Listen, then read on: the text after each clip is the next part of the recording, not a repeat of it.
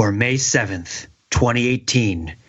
It's the Overthinking It podcast, episode 514. Tony Stark does not do incognito mode.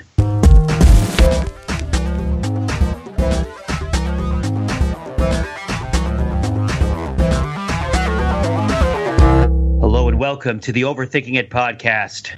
We're like your smart, funny friends from the internet, and we're never happier than we're discussing the TV, the movies, the music, the comic books, the video games that you love and that we love.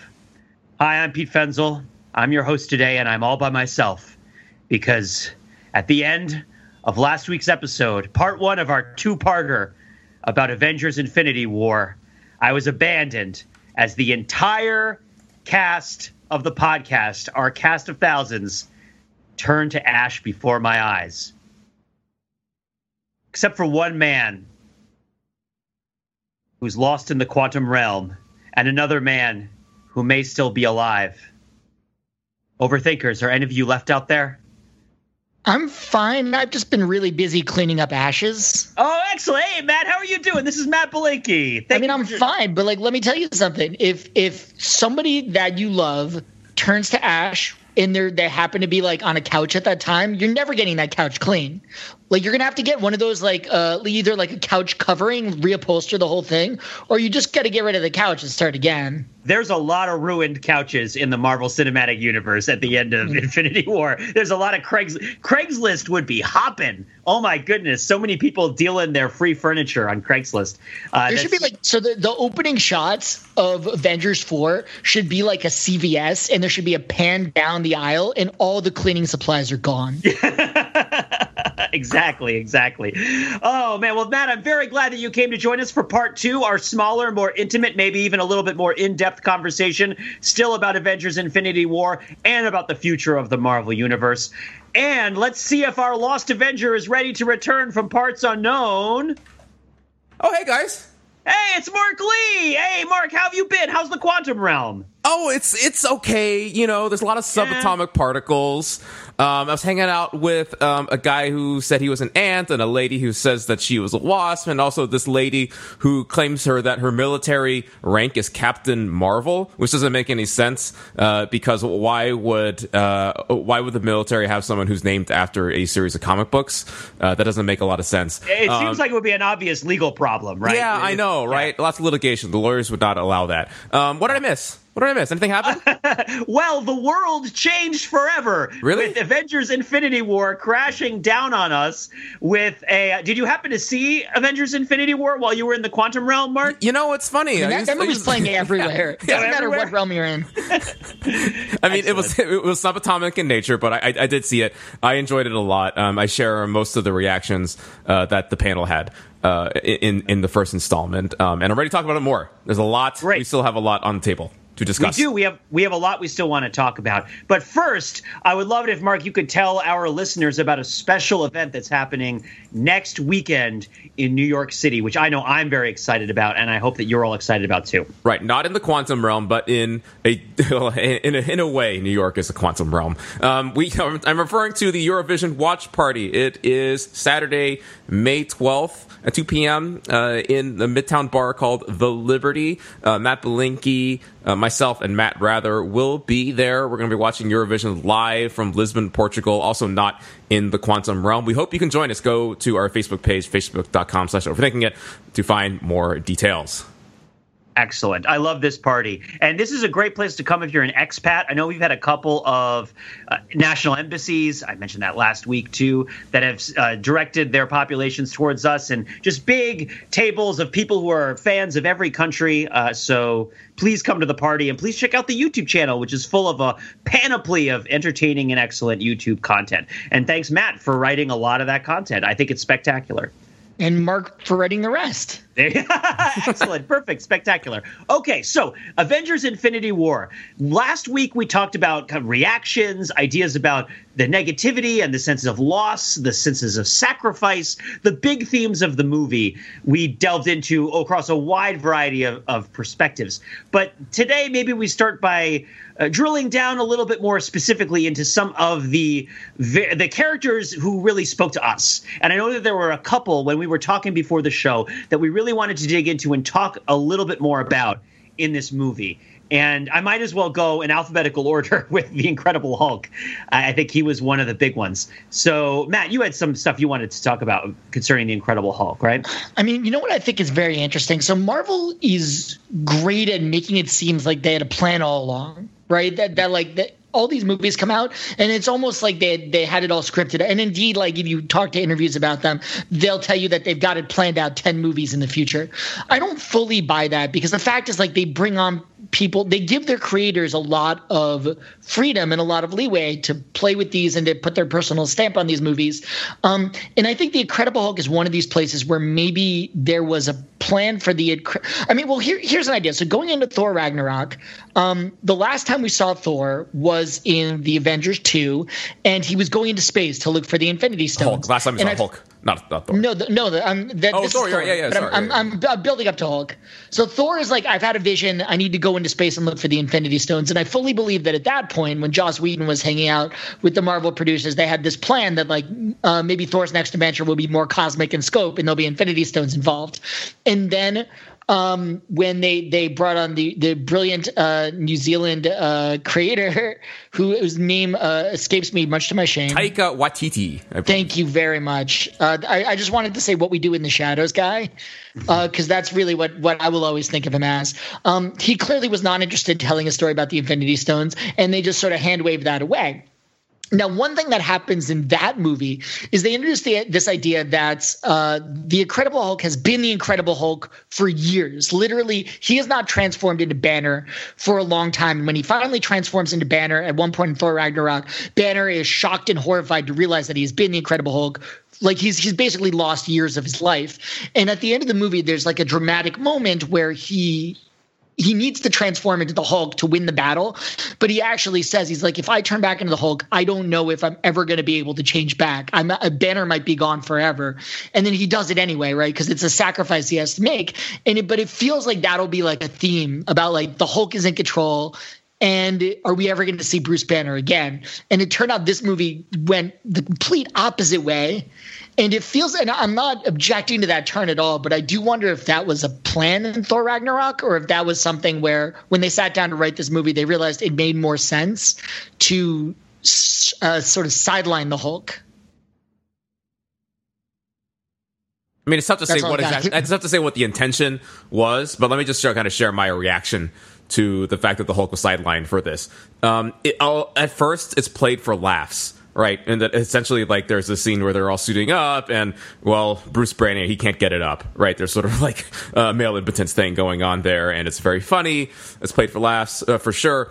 But as the movie progressed, I found it all the more tragic that he had this curse/gift, and in the moment of great need, he could not summon it. And especially at the end, when he has to put on the suit, the Hulkbuster suit, which Tony Stark designed to fight, to keep the Hulk down, right? He now inhabits that. I mean, I guess a more positive spin on it would be that, he takes advantage of it, and, he and Tony Stark are friends and all that kind of stuff. But I took it as a very tragic thing.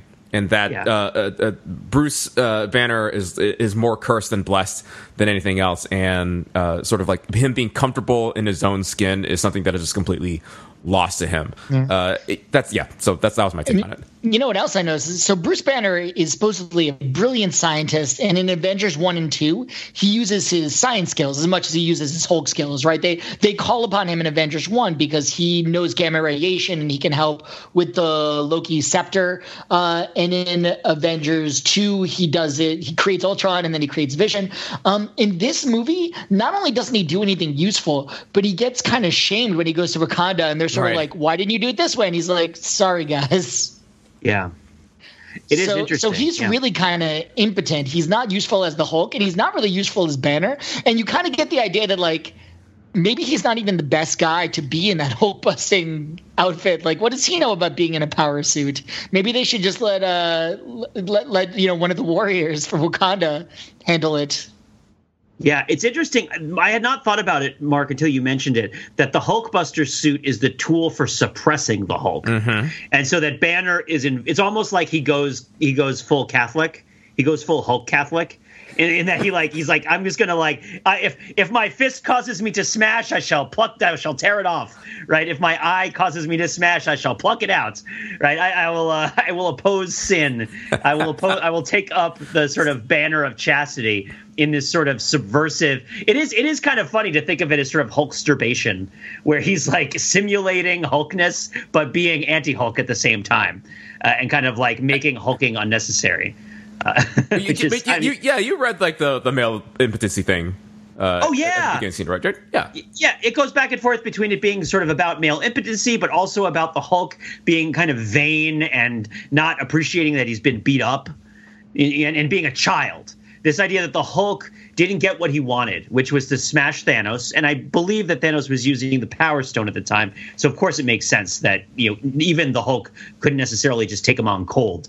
But he's on one hand, Banner is impotent. And the other hand, the Hulk is childish and vain, and his feelings are hurt, and he's uncooperative. And the interesting psychological thing about that is that Banner and the Hulk feel differently about the situation, which I think is kind of creates a cool internal character dynamic and tension. The Banner and Hulk are not one character in this participation. Like, Banner can't pull the Hulk out in the same way that the Hulk doesn't want to come out. Like, there's not the same way. It's different, right? It's sort of an opposite reaction. There's just people talked about sometimes how this movie, they didn't get things about this movie. They thought that the movie kind of was too crowded and kind of didn't make sense. I really feel like when you drill into the details of this movie, there's a lot of really subtle stuff worth mining. And it's just that the movie goes by so intensely and densely that it's easy to drop the details. And some of the details are like the specifics of the characters, I guess, in the Hulk. So the Hulk, traditionally, the whole drama of his character is he doesn't want to turn into Hulk, but he doesn't have control over it, right? Yeah. The Hulk comes out despite his efforts to keep the Hulk inside. And then they've inverted it a little bit here. And in other movies I can think of where he wants the Hulk to come out, but he doesn't necessarily have control over when the Hulk comes out. And as much as he'd like to turn into the Hulk on command. And there was this brief golden moment in kind of Avengers 1 and 2 with the sort of revelation, that's my secret, Cap, I'm always angry, where he sort of effortlessly turns into the Hulk on commands. And so it was a little bit of an interesting portrayal of Banner, where obviously he can still get angry and become the Hulk by accident, but then he also can become the Hulk whenever he feels like it, and be very like the Hulk is not this rage machine who will just smash away at his friends. The Hulk is in control. Right. So it's almost like there are two forms of Banner Hulk. Even if you go back to Avengers 1, right? The first time he turns into a Hulk, he tries to kill everybody. He smashes the helicarrier. They've got to drop him 30,000 feet to calm him down. The second time he turns into the Hulk, he's part of the team and he's taking orders from Captain America. And so there are different modes of Hulkness. Right. Yeah, it's interesting also to think of it. Oh, you can go ahead, Mark. Yeah. It's to take it a little bit of different direction. Another important reason why the Hulk was sidelined in this, as you mentioned before, right, is that Thanos has power over him, and it also in other movies, like, the Hulk is so powerful, you don't have a sense of what, if anything, could possibly stop him, aside from Mjolnir, right, Thor's hammer, which isn't in play here in this movie. So it brings up the broader question that I've been thinking a lot about, which is the powers of these characters and what their limits are, and how often they are not well defined. And I contrast it with Superman and Kryptonite, right? Like, Superman is probably, when you look across the entire pantheon of superheroes, the most powerful of them, and yet he has a very clearly defined weakness. The Hulk, at least when he is the Hulk and not Bruce Banner, until we saw him get punched out by Thanos, was entirely without limit.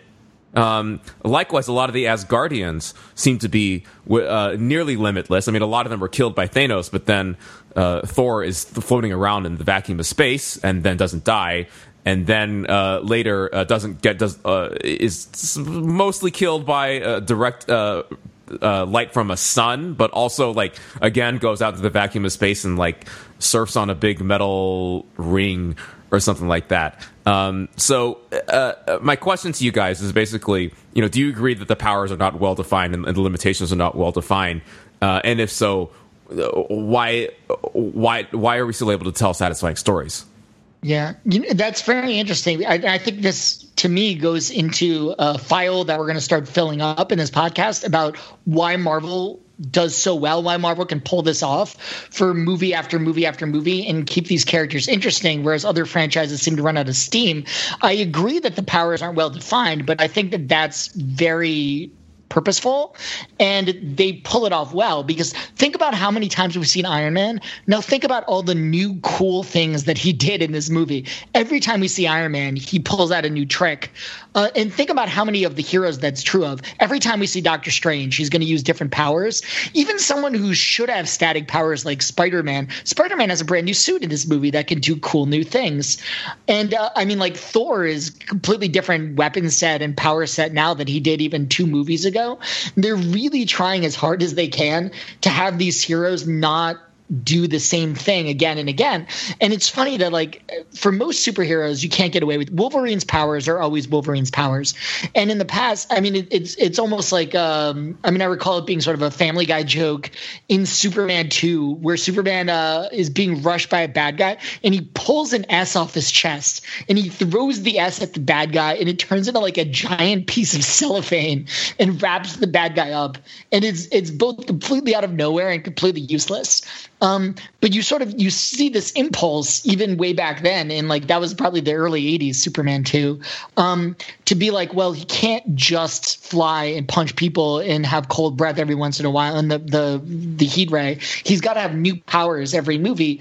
But it seemed much more forced, whereas Marvel, I think, from the very beginning, has written the characters in a way that their powers are going to be a little different every time we see them, and that's part of what makes the characters fun to revisit.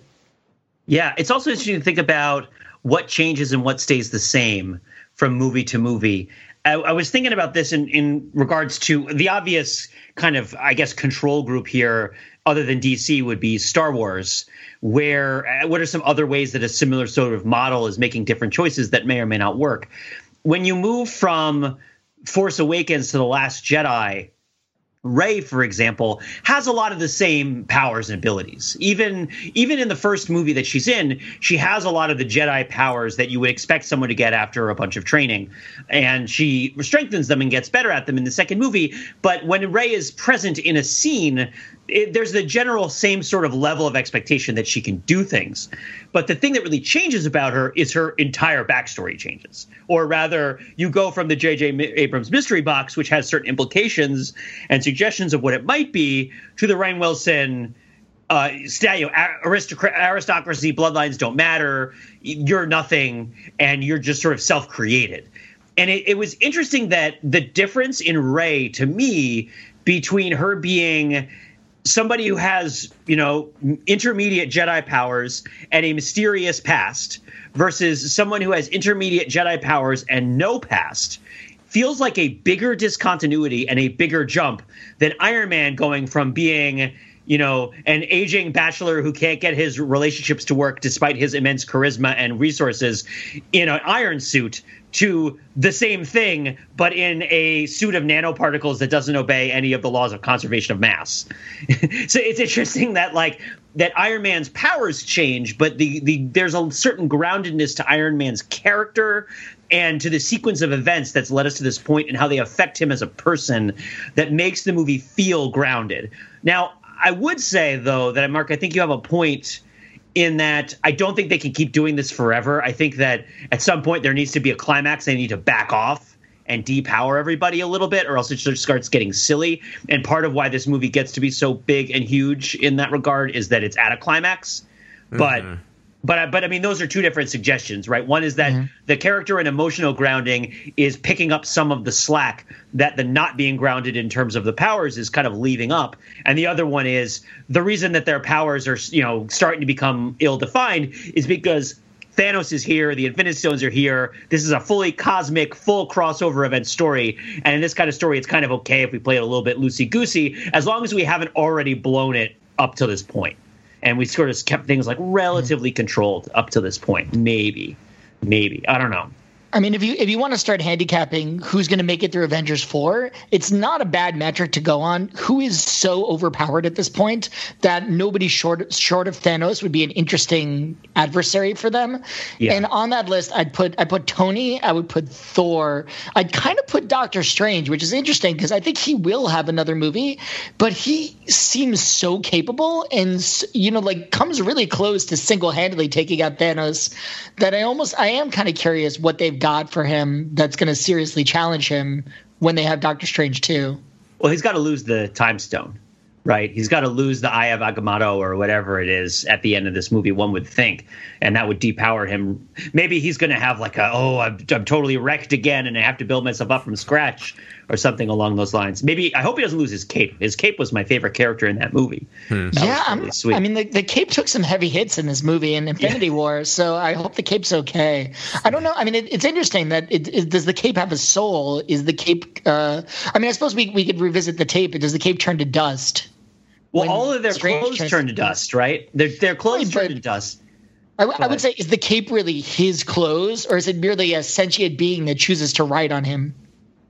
Is somewhere Aladdin flying over Agrabah and his carpet turns to dust and Doctor Strange's cape doesn't?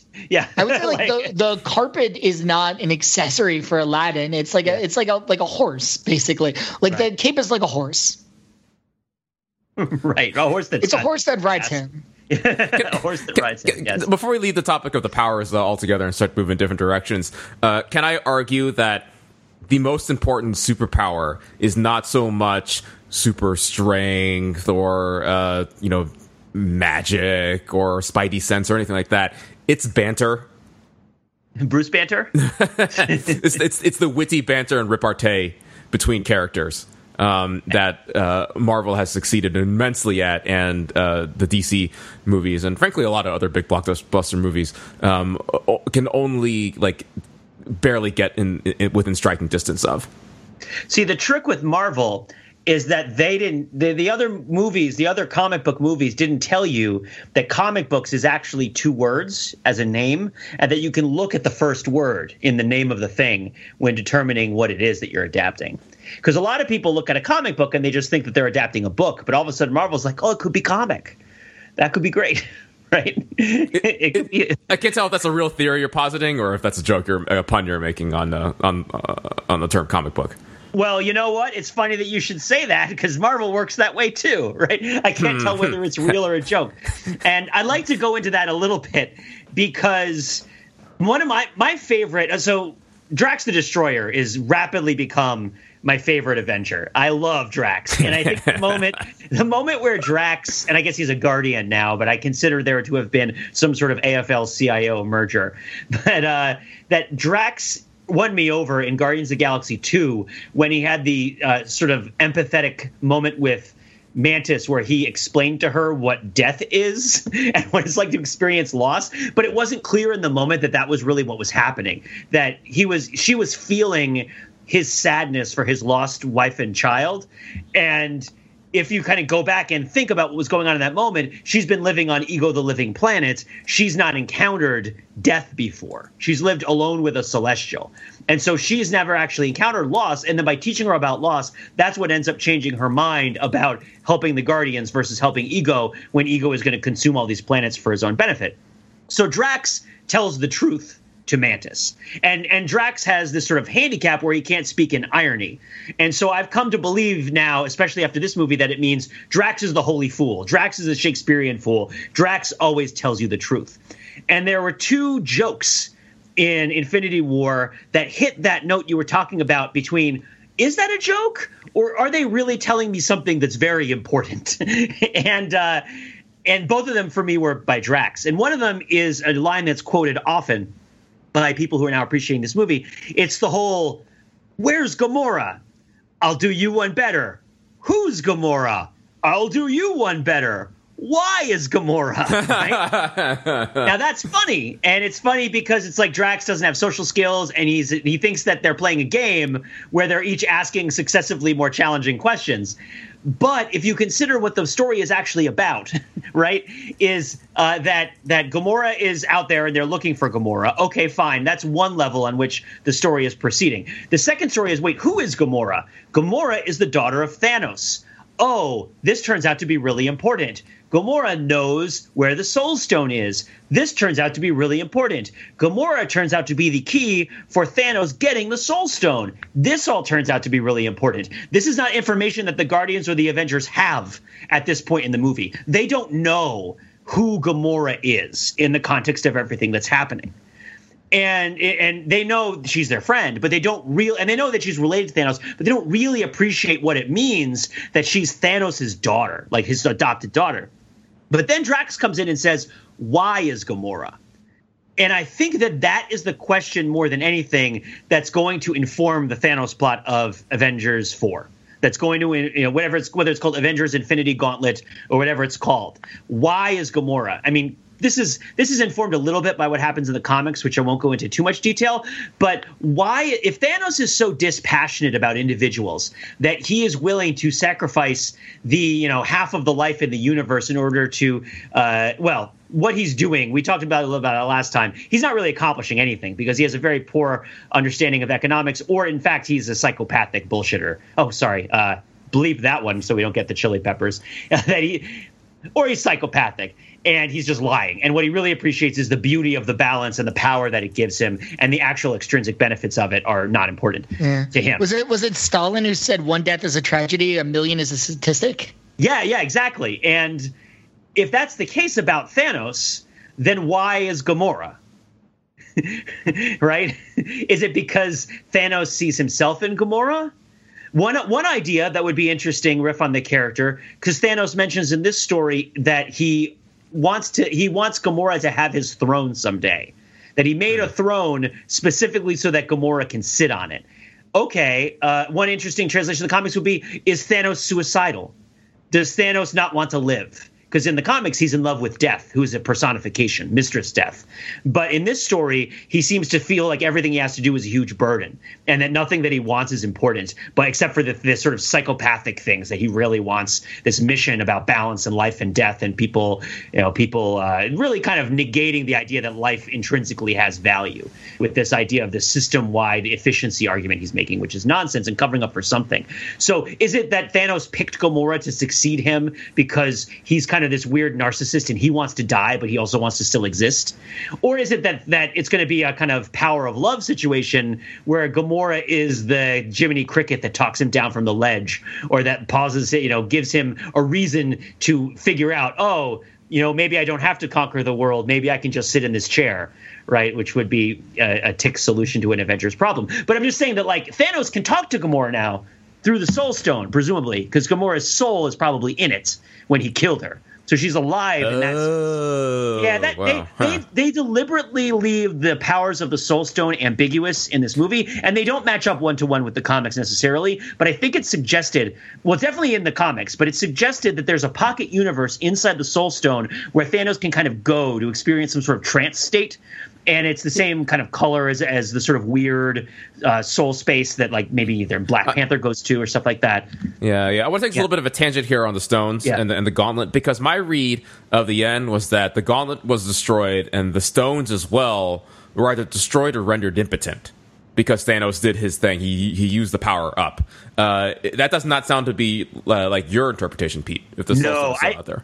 I feel like this. Well, he teleported away after he snapped, right? Which means that at the very least, the space stone was working a little bit. I think he might be unable to harness the power of all of them simultaneously anymore, or we might be in a situation where it's malfunctioning, where the gauntlet has kind of gone wacky, and people will grab it, and then it's like, oh no, everything is now cheeseburgers, right? Which I kind of think it's almost necessary, because otherwise you get into like a Dragon Ball Z scenario where like everybody can just undo what was done before. Yeah. Because, like, if he could do it, then the next person could get the Infinity Gauntlet and snap, and there are no consequences. It's too easy to undo everything. So I kind of like the idea that he did it, and it's irreversible, or at least if it was going to be reversed, it can't be reversed in the exact same way. Yeah.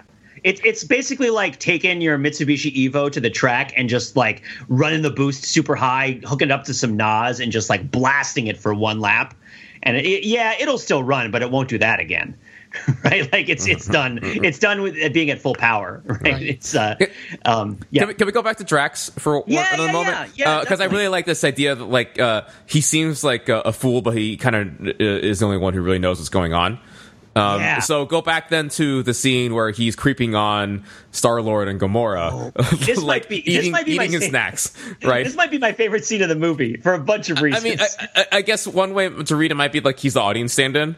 It's like that's us, right? Yeah, just the voyeur, sort of gawking at him. Yeah. Like acknowledging that we in fact want to watch the dude and the alien hook up or have their like squabbles, have their we're having all this joy and entertainment at their expense. Yeah. You know what I'd be really curious about? I'm going to perform an experiment when this comes out. So then their immediate question is like, how long have you been watching? And he says, an hour. How far in the movie do you think that scene comes? It could be pretty close, actually. That's so great. So thinking about that scene, there's a couple ways in which it functions. One, which is kind of surface level, well, not surface level, one that I don't think is intrinsic to what I'm talking about, but is still a nice layer, is that when Benicio del Toro is being abused by Thanos, Thanos asks him, "Where's the stone?" And as has been much commented online, this is potentially a callback to Benicio del Toro in Snatch, smacking somebody and being like, "Where's the stone?" Right, which is the same thing. And so on one level, Drax saying to Chris Pratt, if I stand really still and I don't move, nobody can see me. I'm working on this new technique where nobody can see me if I stand still. On one level, it seems kind of like a dig at Chris Pratt being in the Jurassic Park movies, which have that mechanic. That's what I was thinking, that those are T-Rex rules right there. Exactly. And another level is, well, did it work? Because if he's really been standing there an hour and they didn't see him, we all laugh that it didn't work. But maybe it worked, that Drax has sort of chameleon powers, potentially, and this might show up at some other point. But the other one was, and I wonder if this is the case, we get at the end credits scene, and we can talk about this in a couple of ways if you want, there's the beacon goes out on the two-way pager to Captain Marvel, right, who is somewhere out there with Fievel Mouskowitz, right, like beneath the pale moonlight. Somewhere out there, we don't know where in space, we don't know where in time, there is another superhero who is very powerful. And the sigil has come up, and at some point, presumably, this person will show up and will fight Thanos or help organize people to do things that will eventually fight Thanos. Great, awesome. One of the questions is, well, why is this person not dead? How can we know for certain that Captain Marvel isn't also dead because of the snap? And one idea I had was, what if she's in some sort of stasis? What if Nick Fury knows that Thanos is going to get the Infinity Stones, or that he's coming, or there's a risk that Thanos actually will obliterate all like Half-Life in the universe? And what if Captain Marvel is in some sort of stasis as a sort of last-ditch effort in case of emergency break glass, with the idea that if she isn't moving at all, Thanos and the Infinity Gauntlet won't be able to see her. And I thought that would be a really – I don't know if that's what's actually going to happen, but I thought that would be a really cool nod if at some point there is some case where somebody escapes the snap by using Drax's technique. And I thought that would be really cool. The other line that gives me this sense, because there's another character who always tells the truth, and it's Luis from Ant-Man, right? And because he's another audience surrogate. He's wonderful. And in the Ant-Man and the Wasp trailer, they're driving in a van, which came out the day after Infinity War, right? Like was breaking everything apart. They're driving in a van. The van gets really small, and Luis goes, "Oh my God, we're gonna die!" And then the van gets really big again to regular size, and he goes, "Huh? We didn't die, right?" Which to me was hugely relieving, because it was, I mean, you got to think they knew that a lot of people were distraught and over the deaths of the superheroes. And this is the reason, the timing for the trailer is to remind everybody, hey, we're Marvel. We're upbeat. We're lighthearted. It can still be fun. But the other hand is, well, what if Ant-Man and the Wasp are in the quantum realm, which means they get super duper small and they're out, looking for Michelle Pfeiffer or whatever. And what if they get really, really small and then they get big again and they didn't die? which is a possibility. Although it seems like one of them might die. But it's kind of funny to think that line might also echo something that happens in the beginning of the second half of Infinity War. But this might also just be wishful thinking. I just like the idea that James Gunn and Drax have been like feeding us lines, like clues throughout the movie. Although I haven't figured out what the Rubber Band Man's significance is yet. Well, it's a great song. It's the Spinners. Yeah, I mean, does it mean that Star-Lord's going to bounce back? Does it mean that Thanos is the Rubber Band Man? Because here he comes, and he's crazy, and he's better than everybody, and you don't know why, and you've underestimated him. I don't know, definitely. But Matt, go ahead. Well, the Rubber Band Man song, if I recall correctly, is about a guy who like comes into a club, like a nightclub or something, and proceeds to like play the rubber band as a musical instrument, and it's like amazing, and everyone is blown away by his virtuosity. So he's like an incredibly talented musician. He's incredibly talented in something, but in an extremely unorthodox way that nobody's expecting. Yeah. He stretches. So I don't know if that more describes the Guardians of the Galaxy, which is like they're the best at what they do, even though they aren't your typical heroes, or it's somewhat of like a hint about like how they're going to come at Thanos. That if you come at Thanos and you try to punch him really hard, it's not going to work because he's looking for the punch. But if you walk in with a rubber band and you play an awesome rubber band solo, he'll be so shocked that he's going to forget to punch back. Well, you just described the end of the first Guardians of the Galaxy movie with the dance off. Yeah, exactly. Right. That's really it's like I'm distracting you, bro. But before we go into that, I think we wanted to talk a little bit about Iron Man, a little bit more than what we already said, right? That the Iron Man, he's such a center of this movie. We talked about Hulk's character a little bit. We talked about Drax's character a little bit. And I know that you guys had at least some strong feelings about Robert Downey Jr. and Iron Man in this movie. Yeah, I'll go for it. He's the center not just of this movie, I think, but of the entire Marvel Cinematic Universe. And we also recently rewatched Iron Man. We have an overview there. Check that out on the website, overthinkingit.com. And again, my overriding take on Tony Stark, similar to that of Bruce Banner and the Hulk, is that of tragedy.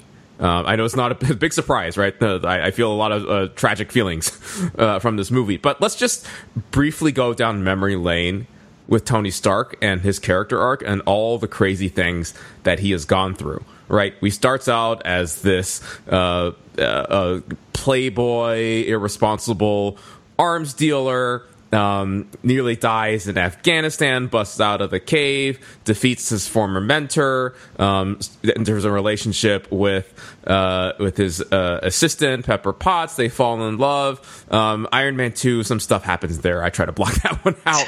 Well, no, Iron Man 2, he meets somebody who does the same things that he does, and he has to surpass him.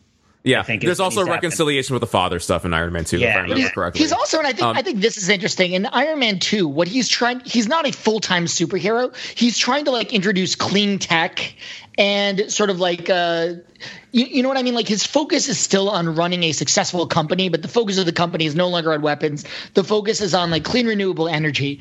But then like as we move on in the series, it's pretty clear that like he no longer is what he's interested in is protecting the Earth. Yeah. And Avengers, right, a huge turning point for him where he nearly dies. He was prepared to sacrifice himself at the end of that movie to save everyone, but he comes back. He takes everyone to shawarma, but he's got horrible PTSD, which we explore a lot in Iron Man 3. And he's so paranoid to the extent in Age of Ultron, where he creates a horrible Skynet artificial intelligence that nearly kills everyone. And he's racked by this guilt, and that causes him to do the Sokovia Accord stuff, which runs the team apart. And then here we are in Infinity War, where he leaves Pepper behind, and Pepper's like, you come home this instant, Tony Stark, or else. So he's left at the end with failure. Like he's left Pepper behind. He can't get his relationship stuck together, and he has failed to protect mankind. Yeah. That's pretty dark. It's tough stuff. If you think of Avengers 3 as a direct sequel to Avengers 2, which of course it's not, but if you think of it that way, there's tremendous continuity in Tony's arc. I was rewatching some of Age of Ultron, and at the very beginning of the movie, the Scarlet Witch gives him a vision, and the vision is all the Avengers are lying dead at his feet, and he's the last one alive, and Captain America dies in his arms, and then he's talking about it to Nick Fury later, and he says, I saw all my friends die. That should have been the worst thing, but it wasn't. And Nick Fury sort of nods at him. He's like, the worst thing is that you didn't.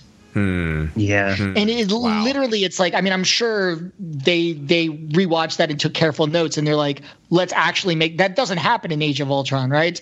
But it's like, let's actually have that happen. Let's give him the survivor's guilt that he's been afraid of that someday he's going to get people killed. And he finally has to now deal with that. Although, I mean, honestly, it's been pointed out that it's not like Thanos beats Spider-Man to death. Spider-Man would be just as dead if he'd stay on Earth. Although I suppose you got to wonder, like, you know, if he was in a different place, would his number have come up differently in the random number generator? Yeah. But basically, like, I'm sure he feels guilty for getting Spider-Man killed, but he didn't actually get Spider-Man killed. Well, this is the kind of situation where you kind of have to blame the villain rather than the hero. But of course, the hero's going to blame themselves. Because there's, with Iron Man in particular, there's that cyclical relationship. He's all three people in the Aeneas tableau, which is the sort of Roman idyll of individual and collective achievement. The sort of nexus in Roman culture, ancient Roman culture, between individual achievement and collective achievement is Aeneas leading his son. Is it Ascanius or, oh gosh, how am I forgetting their names? And carrying his father as they all leave the burning ruins of Troy. And that there's three generations, and there's the guy in the middle who has to carry the father and lead the son. And that's kind of who Iron Man is, because he starts out as the son who wished that his father was there to lead him, but he's not. Then he comes to terms with that, and he becomes the adult, right? And then after that, in Iron Man 3, he has that little kid that he meets. And so then he becomes the father of him. And so now he's the father of a child. And now with Spider-Man, you know, Spider-Man's now an adult, and now he's the old man. And the way it's supposed to work is that he's supposed to be the one that dies now. That he was the kid, he became the man. He went through the Oedipus arc, right? In the morning he had 4 legs, in the day he had 2 legs, in the evening he now has 3 legs, and now it's supposed to be the time for him to die.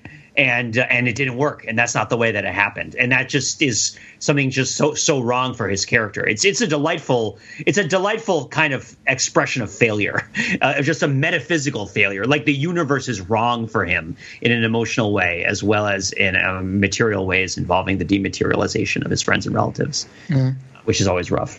I do have to say, one of the things that made me roll my eyes at the movie, and I love the movie, and I rolled my eyes very few times, is the very introductory scene with Iron Man where he's like, I had a dream.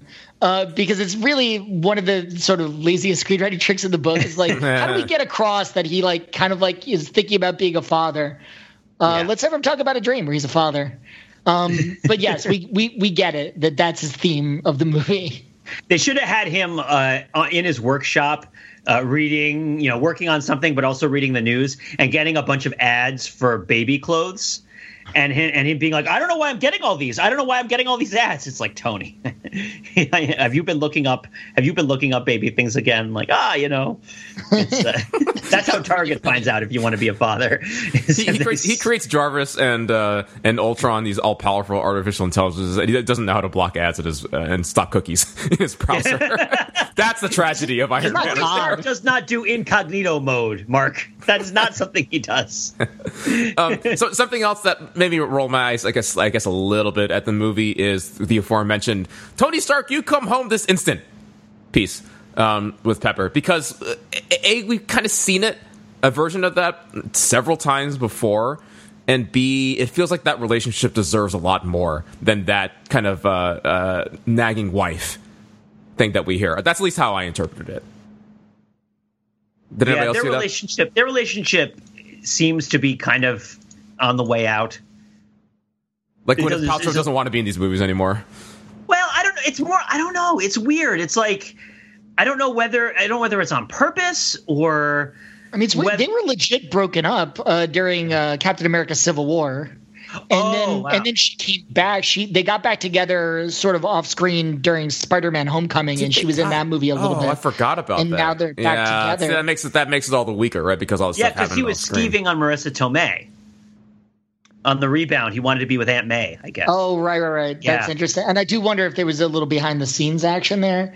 It does, right. I mean, like, I understand that she's like, maybe you can quit being a superhero and just, you know, move on to a different stage in your life. At the same time, when Earth is literally being invaded by aliens, it seems weird for her to be like, let the professionals deal with this. Yeah. It's like, you've seen your husband's new nanosuit. There's nobody else who can deal with this situation. It's a lot like it's a bit like something like The Incredibles, and it makes me think of what you guys were talking about with Hulk too, where it's like the marriage is going to be at its happiest when both people in the marriage are fully actualized as themselves, right? When they get to live authentically as themselves and love each other as themselves and appreciate each other as themselves.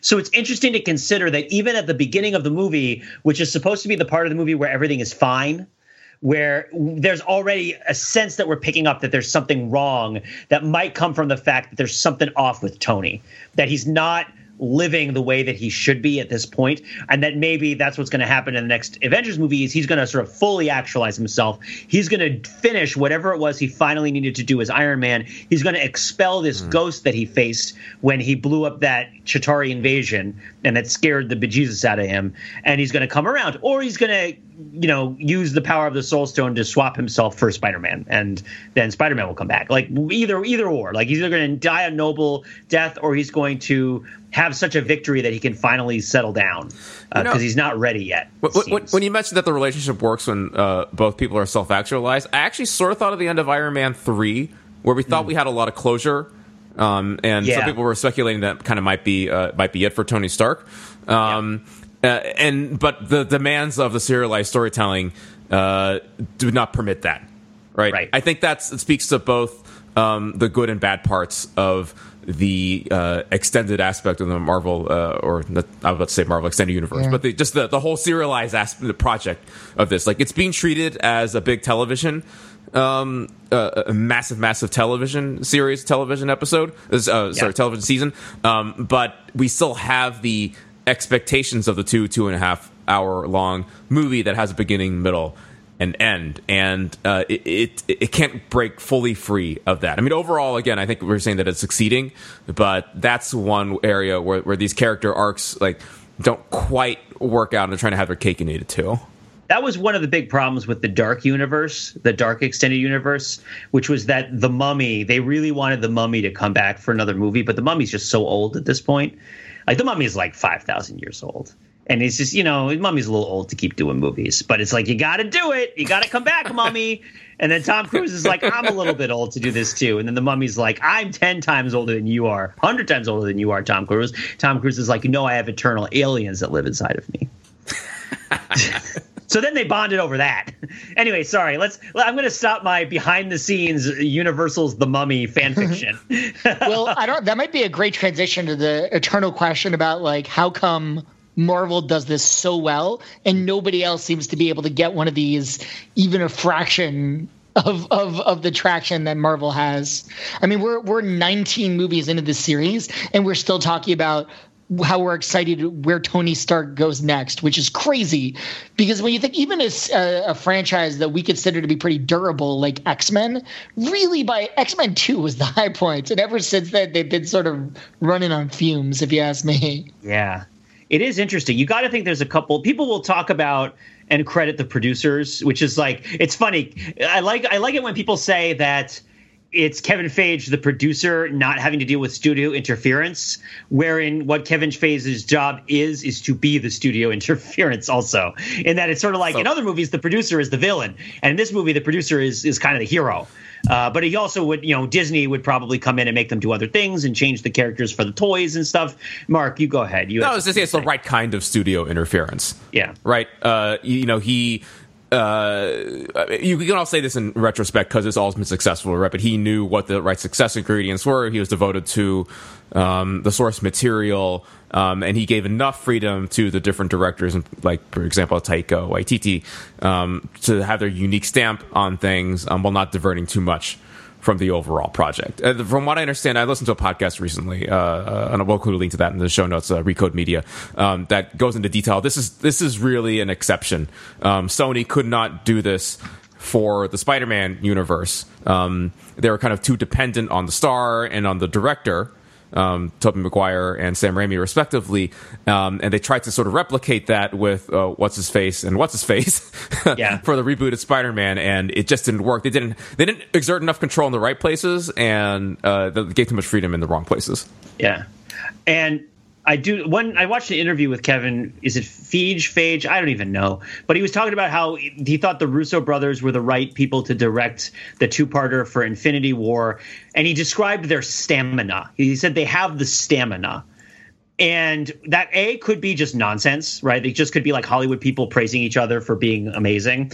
But it also could be a manager who actually does appreciate that you gotta change it up because people get tired. That it's a marathon, not a sprint, and that you gotta save something, I guess. But maybe the way you save something is you keep fresh legs on the bench. But let me put out a different idea. One of the huge advantages that the Marvel Cinematic Universe has really, really used is the vast array of Marvel stories that are already made. There's just so many Marvel stories in the years and years and years and years of comic books, just hundreds and hundreds and hundreds of story arcs across all of these different characters, many, many characters we haven't even seen yet. And so they have the benefit of going through all of that and finding the stuff that the audience already liked, the stuff that was good, right? And the stuff that has been proven already. It's almost like they're making adaptations. It's almost like they're making classic rock rather than new rock. Because, the guy who always reminded me of this is JR from Beluga Heights, the producer for Jason Derulo and a bunch of other musicians, who's like a Juilliard violinist. I've talked about him on the podcast before. I think he was a Juilliard violist or violinist who went into producing pop music. And what he says is that he figured out that it was a lot easier to find something that people already liked. And he doesn't mean that in a stylistic way. He means like a specific hook that already works and use it in a new way. And then that's a lot easier to do than to try to come up with a new hook. And that's why he uses the Imogen Heap song, What You Say, in the ridiculous Jason Derulo song about, Hide and Seek is the Imogen Heap song, and he uses it in What You Say. The Infinity Gauntlet has been popular for 40 years. It is a memorable thing. It's not necessarily a memorable story. In certain ways it is, but there are certain things about the Infinity Gauntlet story that are not memorable, and you'll notice that they're not here. There's a large conversation to be had about Adam Warlock that we probably don't need to go into. Why is Adam Warlock not in the story? Maybe because he's stupid, but maybe because he's unnecessary. But there's something about Thanos and the Infinity Gauntlet and getting the Infinity Stones when it came out in like the 70s that resonated with people, and so did the Planet Hulk comics, so did the Thor Ragnarok story. Then those two stories were combined into the one story. And so many of the Marvel stories are adaptations of great story arcs from the Marvel comics, and it is fairly rare. Whenever the X-Men movies with like the Bryan Singer style X-Men movies got close to that, it was always exciting because it's like, oh man, they're actually going to do a real story. Like when the Phoenix Force shows up at the end of the end of X-Men 2, X-Men United.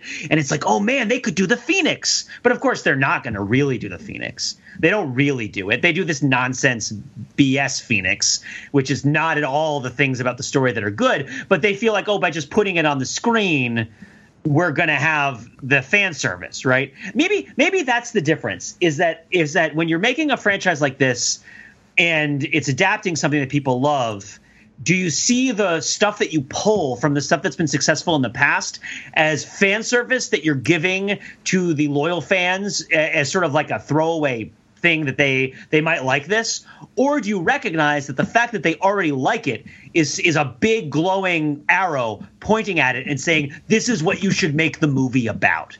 You should not make an everybody in black Tim Burton version of Batman necessarily. You should make like The Dark Knight Returns, because everybody loves The Dark Knight Returns. Now, the Tim Burton Batman is great, don't get me wrong, but there's a certain amount of mileage in that idea that they run out of about halfway through Batman Returns, and they make 2.5 more movies.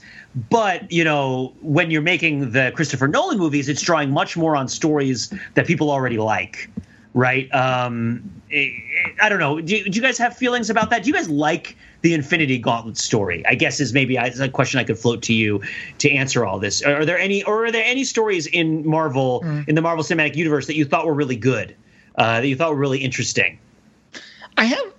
I think there's a detail that I've been thinking about. I don't know I think it might be significant, and it's about where Spider-Man's webs come from. Okay. So you go back to the original Sam Raimi movie, and this is so. Actually, let's go all the way back to the '60s to the comic book. So he's bitten by a radioactive spider. It gives him super strength. It gives him spider sense. It gives him the power to walk up walls.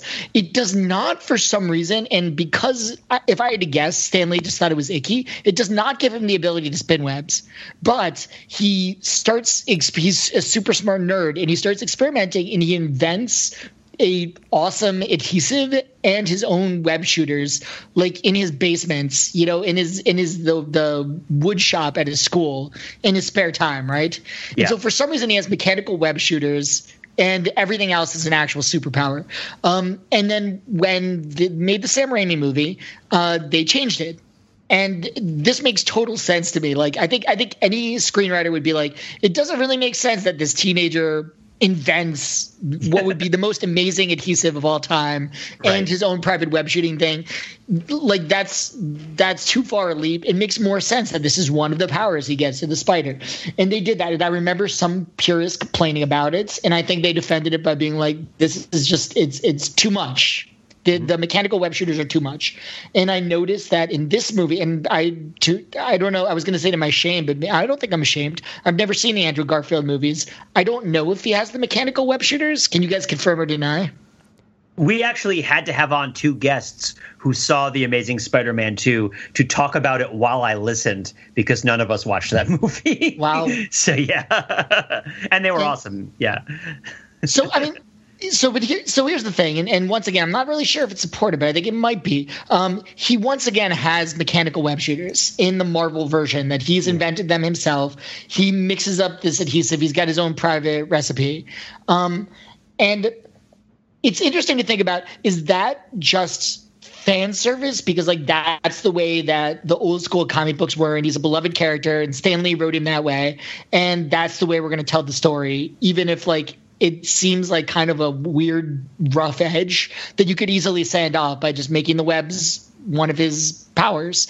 Or is it there's something that's actually important about him having the mechanical web shooters and having that level of ingenuity that the Sam Raimi version didn't quite get or didn't understand? Yeah, because the Sam Raimi version is a body horror story about adolescence as much as it is a superhero movie. And in that sense, I really love the Sam Raimi Spider-Man. But I also acknowledge that Tobey Maguire as Spider-Man kind of has more in common with other Sam Raimi characters, people like Ash from Evil Dead, or even people like Xena Warrior Princess, in his sort of weird awkwardness, but also his sort of super coolness, and the sort of way everything about his body is totally like sort of weirdly gross, but also kind of, transcendent in certain ways. And Tom Holland's Spider-Man is much more like what Spider-Man is in the comics. And I wonder if part of it is that if Spider-Man is like oozing bodily fluids at all times, if that doesn't change something about his character on like a very subliminal level, but on a level that comes through. And also the idea of like, if he's super smart and a super nerd, does that also give him a self-confidence and self-assurance and a normalcy to counterbalance his weirdness that makes Spider-Man more palatable over longer periods of time, or that makes Spider-Man play better with others, that makes it, lets Spider-Man be in a movie that isn't a Spider-Man movie, let Spider-Man be in a movie that isn't a Spider-Man origin story. Because in real life, if we're, reasonably competent with things, we get control over unpredictable bodily fluids like pretty quickly. Right? Like there's maybe some moments where it's like, I don't know what's happening with my body. I'm sweating and gross things are happening and I got pimples and I don't know what's going on. But like that passes and eventually you grow through it. Which means that if Spider-Man is like oozing web fluid all the time, he's always a teenager and he never gets through it. Not only does he never get through puberty, he never gets through like the initial phase of puberty that's like utterly horrifying. And I guess there's something about Tom Holland's Spider-Man that doesn't really seem like he's dealing with adolescence in that way. He doesn't seem as troubled by it. He seems to think that being Spider-Man is just pretty awesome. And yeah, it has like burdens to it, but it's not like, oh my God, what horrible abomination have I become? What hath God wrought that he makes Spider-Man, right? Yeah, he's way less emo than Sam Raimi's Spider-Man. Yeah. Right. Remember like the very end of Spider-Man 1, right before the very expensive shot where he swings through the city, as he's like, this is my blessing. This is my curse. Who am I? And it does seem like, gee, you're taking a real, and not to say that Tom Holland doesn't have a real sense of responsibility. He's the one who gets into the spaceship after Iron Man specifically tells him not to get into the spaceship, because he feels like with great power comes great responsibility, even though I think one of the delightful things about the Spider-Man is that they have no interest in rehashing the origin story again and again. And I don't believe we even know exactly how his uncle died and how he feels responsible for it. They slightly alluded to it in Civil War, but they really seem like they're going to spare us that story. And I don't think he says the catchphrase about great power and great responsibility, but that doesn't make it any less present and any less central to that character just because they don't bash us over the head with it. Yeah. So it's almost like it's funny. It's like they're letting the other Spider-Man movies that they didn't have control of do the heavy lifting, and so they don't have to. Yeah, really smart stuff on their part. Pete, so you're asking me, like, do I like the Infinity Gauntlet story, either, I guess, in the comics or in this movie? I am not really familiar with a lot of these comic book storylines. I've just sort of learned it all secondhand, really, through these movies. So I have to ask myself, like, do I like this Infinity War story? I say that I tolerate it, and that I actually prefer, in the run of Marvel movies, the storylines that are more grounded. By grounded, I mean like deal more with sort of our internal human and human political problems, as opposed to these cosmic threats from purple aliens from outer space. Like, I'm of course referring to Iron Man 3. Remember, like, there's essentially like the military industrial complex is the enemy. Captain America's the Winter Soldier, where I'm sure there's like crazy Hydra stuff going on there, but again, like, the enemy is within. The enemy is the intelligence complex and mass surveillance and those sorts of things. Those, I think, are my favorite Marvel movies. And when I heard that there was a Thor movie coming out and he's a Norse god and all this kind of stuff, I was definitely in the eye-rolling camp, and this whole experiment is silly and is going to collapse upon its own weight. Now, many movies later and billions upon billions of dollars later, I have been proven wrong, and I have just kind of come along for the ride, and I'm enjoying it a lot, but I do miss some of the more political and reality-based stories from earlier on. Definitely, that's interesting. It's funny because you said purple aliens from outer space, and my mind immediately went to somewhere specific. Which, I mean, not Thanos, because it's like there's more than one. Mark, there's more than one. This will not be the last purple alien from outer space that we see coming to the Marvel Cinematic Universe. Which is, it's funny because I remember, I think, our discussion in the wake of the first Avengers, where we were talking about how you're going to keep them down at the farm once they've seen the Avengers. And the idea is, like, now that Marvel has done a movie like this big, this epic, how do you go back to telling smaller, self-contained stories and have it feel satisfying? And I think we all agree, Mark, that they've managed to do it just fine, that some of our favorite Marvel movies are movies where they did dial it back and have the threat be less cosmic in nature and more personal. And so, yeah, and you feel like we are due for one of those contractions, right? This is as big as it gets. There's that overall, but the other thing that I'm reminded of is that there's all these Netflix TV shows about Luke Cage and Daredevil getting nitty-gritty in Hell's Kitchen and dealing with corrupt politicians and stuff like that. And perhaps it is my loss that I don't watch those, but there's only so much Marvel superhero stuff that I can ingest. I mean, you're missing season 1 of Jessica Jones is pretty good. There's like 4 episodes of the Luke Cage show that are really good. I will say that as we were leaving the theater, I did say out loud to anybody who would listen, which I'm sure was nobody, but I did say out loud, "Hey, everybody, good news. Iron Fist survived." I am the immortal Iron Fist, protector of Kunlun and enemy of the hand. Oh, man. But yeah, there is a lot. And obviously at this point, I don't know if anybody is following all of it. But you got to think that they got to back off and they got to like plan for another, because Thanos has been on the horizon since, the first Avengers movie. And so you got to think that they're going to pull back at least a little bit and start another cycle to another climax. And maybe, I guess, we can wrap up with is ask you guys, where do you think this is going? Right now we have up through the beginning of what they call Phase 4, right, where we know that the upcoming Marvel movies are Ant-Man and the Wasp, which is coming out in July. And then there is Captain Marvel, which is we haven't really talked about Captain Marvel all that much because I have some cool, fun ideas about her, and I'm sure you do too. That's a 90s period piece. So they don't even have to touch on the events of the movie, the current movie, until the very end after the credits, as per usual. Samuel L. Jackson doesn't have to wear an eye patch. Yeah, I mean that should be a big upgrade for anybody. Maybe we'll see where he loses his eye. Maybe it's I really hope it's an after the credits scene and it's just like a careless accident, like he's in the shower. You know, like chopping carrots and one goes into his face. through the whole movie, you're waiting for like some horrific fight scene where like he loses an eye and like just barely manages to save the world, and it's just something where it's like walking back to his car at the end. Yeah. Where, like, I'm sorry, Nick Fury, you have macular degeneration. What? What does that mean? We're going to have to take your eye out. What? That doesn't sound right. No one's ever had to do that. What I have noticed is I remember the current slate of Marvel movies leading up to Avengers 4. That was all announced a long time ago. Yeah. That I remember them coming out with this timeline probably like 5 years ago. I think it was a little different. I think they had an Inhumans movie on the calendar at some point, and that got pulled off. But basically, like, they announced the stuff, and I noticed that they've been very reluctant to announce what's coming next. I mean, I think we know for a fact, because it's coming out next July, that there's a Spider-Man 2. I think we know that there's a Guardians of the Galaxy 3, but we don't know exactly who's in it. Yep. I think they went out and said that there'll be a Doctor Strange 2.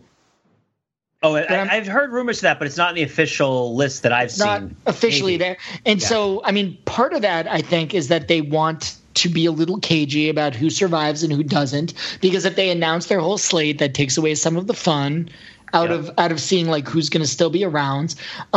Another part of it might be, as you know, they've been trying to make a deal with 20th Century Fox, and that would introduce a whole nother slate of heroes that they can sort of fold into the mix. Yeah. Including, I mean, near and dear to Marvel's hearts are the Fantastic Four, which was some of Stan Lee's beloved creations. I mean, the sort of origin story of Stan Lee is that he was going to quit the company because they had him he wasn't even really doing superhero things. Marvel was just sort of known for, like, it's actually funny going back to what we said earlier. I think Marvel was known for doing like spoofs and being like wacky, sort of funny comics, almost like Mad Magazine style. And he, you know, his wife was the one who suggested, before you quit, like, write one story that you really want to write. And he wanted to do this thing that was less about superheroes saving the earth and more about this family dynamic, more about the sort of personal relationships of the superhero team. And that was the Fantastic Four. And now Marvel's getting them back, along with, more interestingly, X-Men. And so that you can imagine some sort of a tease at the end of Avengers 4 where, you know, everything's resolved. Some people are alive, some people are dead. And there's sort of like a cut to like a dark alleyway and whatever, you know, back alley of New York is currently undefended by Jessica Jones, Luke Cage, Iron Fist, or Daredevil. And like somebody's cornered, somebody's about to be mugged. And then all of a sudden there's like a silhouette at the end of the alley. And they're like, hey, you want to stay out of this. You don't want to mess with us. And all it is like a close-up of a guy's fist, and the 3 Wolverine claws pop out of it. And then it's like – and then so you wouldn't even need to show who it is. You wouldn't need to indicate when it's coming. It would just be an indication that, like, guess what? There are mutants now. And sooner or later, they're going to start popping up. And then you could tell this – and it would actually be really interesting that instead of it being a world where mutants – are sort of a known quantity, it would be a world where mutants are just starting to come out of the shadows. It would require a radically different X-Men story, because so much of what we were used to is the Xavier Lensher, right? The Dr. X and Magneto dynamic, and that, of course, very much has its roots in the Holocaust and a time frame which I don't think would work in the Marvel Cinematic Universe as it exists now, which might be a feature, not a bug, right? And you don't want to really rehash all those stories again. You have to come up with a completely new a premise for them to be here. Yeah, it is interesting. So, do you think they're going to do Fantastic Four first or X-Men first if they get the sign off? Maybe at the same time. Why not do it all at the same time?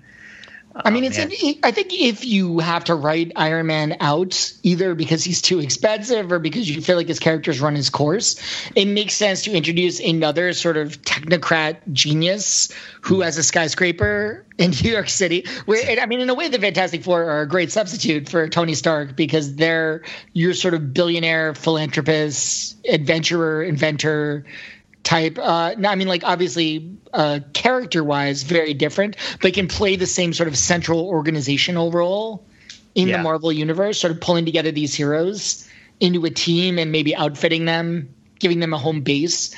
So that's a way you could play it.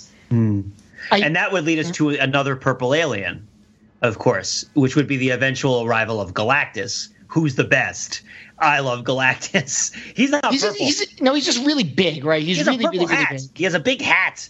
He's got like a weird hat with a square window in it that his face shows out of, and it's got handles on it like it's some sort of jug that you drink out of. So if all I know about Galactus is from Fantastic Four 2, Rise of the Silver Surfer, Galactus is not just a giant cloud. Oh, God. Oh, everything you know about Galactus is from that terrible movie? No, I'm joking. I actually know about Galactus, but I don't know about Galactus. Tell me about Galactus and how he's not a giant cloud. So Galactus is the best. So here's the quick rundown of Galactus. Galactus is a dude.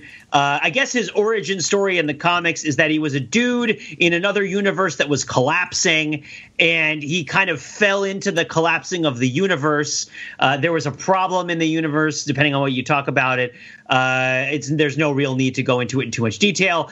But then the universe kind of ends and begins again. There's like a new universe through some mechanism. And this guy who had been in the old universe finds himself in the new universe. And at first he's kind of comatose or in a sort of cocoon of some kind. And then after many, many countless eons of the universe developing, he unfolds, or he bursts forth. And he is giant, and he has a very deep voice, and he's somewhat humorless a lot of the time. And he has an insane... Pete, just for context, when you say giant, how giant? Oh, like not that, like smaller than he should be given his job description. I thought he was like big enough to eat planets. He is, but that's the thing. He needs a machine to turn them into stuff that's small enough for him to eate. Oh, like they're not bite sized to him. No, he's not grind him up in a paste. He's got to get like a vacuum sealer so we can have some for later. Yeah, no. I'm Googling how tall is Galactus right now. Galactus is. Sometimes he's as small as 10 feet tall. How tall is Galactus? 28 feet 9 inches is what I'm seeing. So here's what Galactus does. Hundreds of miles tall. No, Galactus to eat. So in the Transformers, there's Unicron, who's a giant robot that's the size of a moon, and he eats planets. Galactus is a dude who's about as big as like a London double-decker bus, give or take, maybe two of them on top of each other. But he has an insatiable hunger to feed on the life force of entire planets. And he does this by arriving at a planet, and we'll get to that in a second, building a giant machine out of parts that he carries in his van, in his space trailer, his spaceship. It was the 70s. It's a very nice spaceship. It's the nicest spaceship around. And he slowly assembles this machine, which he then uses to extract the energy of the planet and feed on it. And this is a very time-consuming process. So Galactus's other characteristic is that he hires assistants. He delegates. So Galactus has what's known as heralds, who are usually regular people or maybe superheroes, but Galactus invests them with great power. Sort of like what happens in X-Men Apocalypse. Apocalypse does the same thing in the X-Men, where he picks horsemen and he gives them some of his power and they get super powered. And then the heralds of Galactus go flying out through the universe to find tasty planets for Galactus to eat. And then they come back to Galactus and are like, "Hey, Galactus, there's one right here. I put it on my map. Let's go." They're like location scouts. Exactly. And the most famous of them is the Silver Surfer. And that is his job. Is the Silver Surfer surfs through outer space, shooting rainbows from his fingertips, and arrives on foreign planets. And now, granted, Iron Man sounded stupid too before they made a movie about it. All right, so and here's the thing. This is what we've talked about. They made the Galactus story as the sequel to the Michael Chiklis Jessica Alba Fantastic Four movie, right? Like where Chris Evans cut his superhero teeth as Johnny Storm. They made Galactus, except that they had no courage about making Galactus be a 30-foot tall guy in a purple outfit with a crazy hat with giant jug handles on it. So he was like the nothing from the Neverending Story. He was just a big cloud of space dust that was going to envelop the Earth. Yes, exactly. And they made him more plausible for the kind of movie they wanted to make, which turned out... It's like giving the organic web shooters instead of the mechanical web shooters. They're like, well, that's too ridiculous. Exactly. They took something that... So Marvel is like throwing crap at the wall for years and years and years. And they had certain times where they had a pretty high percentage shot in terms of getting it to stick, like the heyday of Stan Lee and Jack Kirby and stuff. But like Galactus stuck. People like Galactus. Galactus is great. So the question isn't, how do I change Galactus in order to get him to fit into my movie? The question is, how do I change my movie in order to get it to fit Galactus? Right? And maybe that's the question. I'm probably way off, and we're going to be watching some totally unrelated thing based on new IP, or maybe Marvel was planning to hand off to Star Wars and are now panicking, right? Because maybe Solo won't do so great. I don't know. But maybe, 7 years down the road, we're going to be sitting here watching old Purplehead, start building up his machine down in the middle of Smallville, Kansas, or wherever he decides to land. It will be right next to Fantastic Four's building. I'll tell you that right now. It'll be very convenient. Or it'll be Antarctica or something.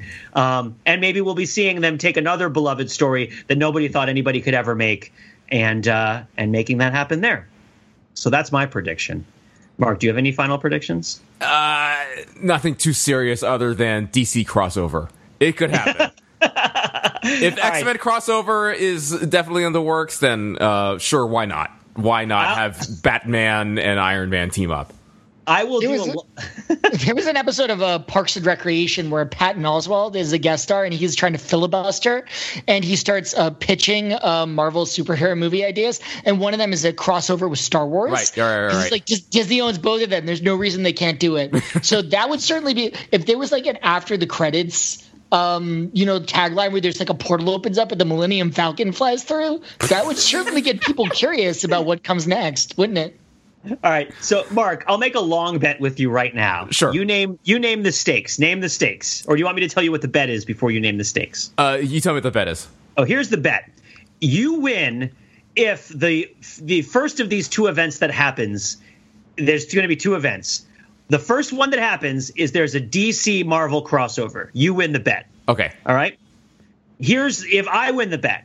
I win the bet if the Teenage Mutant Ninja Turtles enter the Marvel Cinematic Universe. That's how I win the bet. Oh, that's much more likely. Okay. All right. Fair enough. So you won't take that bet. You're not going to take that bet. No, I'm not going to take that bet. No. All right. Well, maybe I'll just Okay. All right. If that happens, then I'll take you out to pizza, Pete. Yeah, that's what I'll say. Here's what's going to happen. If the Teenage Mutant Ninja Turtles make it into the Marvel Cinematic Universe, I will throw a giant pizza party for all of you guys and also for fans. I don't know how big it will be or where, but I'm going to make that pledge right now. I don't necessarily think it's going to happen, but it's not the least like cowabunga indeed. And on that note, I think it's time to bring this podcast to a close. Thank you, Mark and Matt, for this wonderfully in-depth and much more manageably sized foray into Avengers Infinity War. Really appreciate it.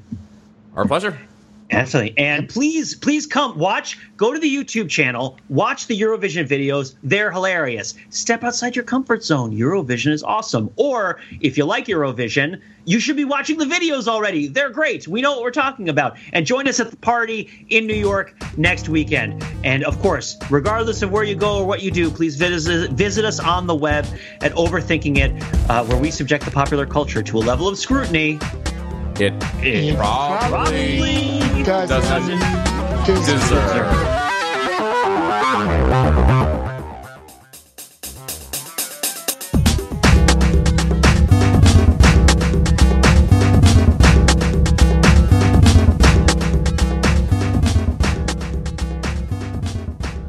It is I, Matt Rather, agent of podcast, and oh no, this one ended without an after-credits scene. Quick, before I disappear. Hey Siri, call Harvey Fierstein. Hello?